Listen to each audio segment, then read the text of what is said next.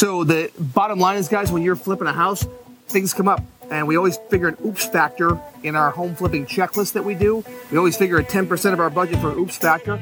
This is going to eat up a lot of that oops factor, but at least we already have it figured into the budget. This is the Real Estate Pod.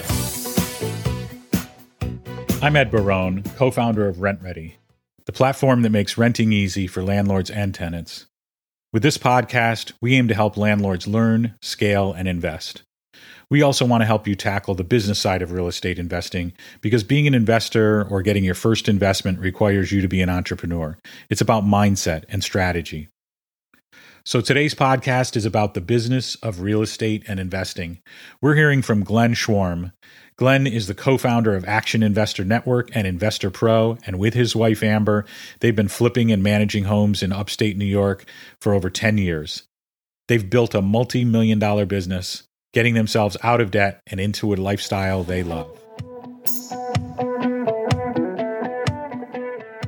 All right, so contractor called. I guess we have a buried oil tank at this house. They cleared away a bunch of crap in the back, and now we have a buried oil tank to deal with. So let's go check it out. I don't know why they didn't see it before. Lovely. Too much stuff in the way. Yeah, let's go check it out. So, buried oil tank. Well, what do you do? So obviously when you're looking around the house, where's oil in it? Let's see. This ought to smell great. I'm glad it's you and not me. Do you have a match? All right. Can see some oil down there. Doesn't smell horrible, but can see some down there. All right. So I guess there was stuff all here, and they, so how are we going to fix this? So obviously this is an unexpected thing in our house. This is not something we expected. And our budget. Yes, not something we expected. Ironically, we put a new septic system here. I mean, we got the pipeline over there. We already put a new septic in. It's a shame because we already had a machine back here. I don't know how they got the machine back here. So we have to get rid of our oil tank. So how do we get rid of the oil tank? What do we do? Let me call Nick. Let me see what we can do. Bye.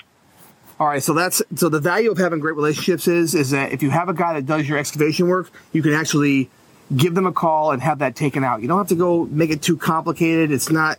Again, if we have fluid in there, it's not rotting to the bottom more than likely. That's when it can cause a problem with the EPA and get kind of serious if there's stuff leaking through. But have a guy come out. If there's permits required, he'll take care of all that. I don't think they require it here, actually. I don't know what they do. But if they do, he'll have to get that. We'll take that out of there, put dirt in there, and we're good to go. So we weren't expecting to spend $2,000. So now you're going to come to me and ask me to shave $2,500 out of my interior budget, aren't you? I'm going to ask you to shave $2,000 because I got them down $500. So we got $2,000. So now if we can try to shave money off the budget someplace, that's a lot of money to shave off, but what can we do? And I think we bought this one right, so we got room in it, so I think we're okay. Yeah, I'll have to make a few adjustments here and there, but we'll see what we can do. So the bottom line is, guys, when you're flipping a house, things come up. And we always figure an oops factor in our home flipping checklist that we do. We always figure a 10% of our budget for an oops factor. This is going to eat up a lot of that oops factor, but at least we already have it figured into the budget. I just came up with our solution. I'm listening. I'm staring right at it. So follow me over here. So we were originally going to repair this deck, and then we were going to replace this deck, and now I think we repair it again. So this is where we're going to make up our money. Okay. Because we only have rotted boards, like from here over.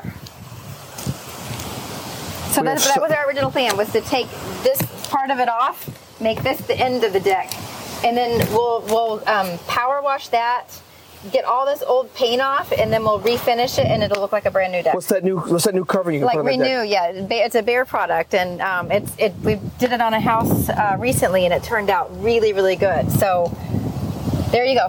Good.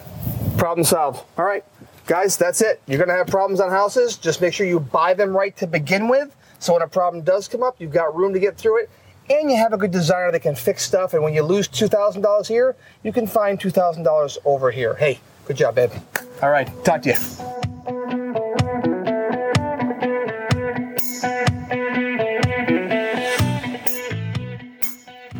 Thanks for listening. We're so grateful to be able to learn from these active investors, entrepreneurs, and all-around amazing individuals who want to share their success with you.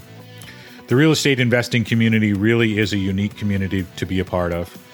If you enjoyed today's episode, you can rate or review the podcast in whatever podcast app you're listening to. It would mean a great deal to us to learn what you like, what you don't like, and even questions we can answer on your behalf. You can also subscribe to the Real Estate Pod on Apple Podcasts, Stitcher, Spotify, or anywhere you listen to podcasts.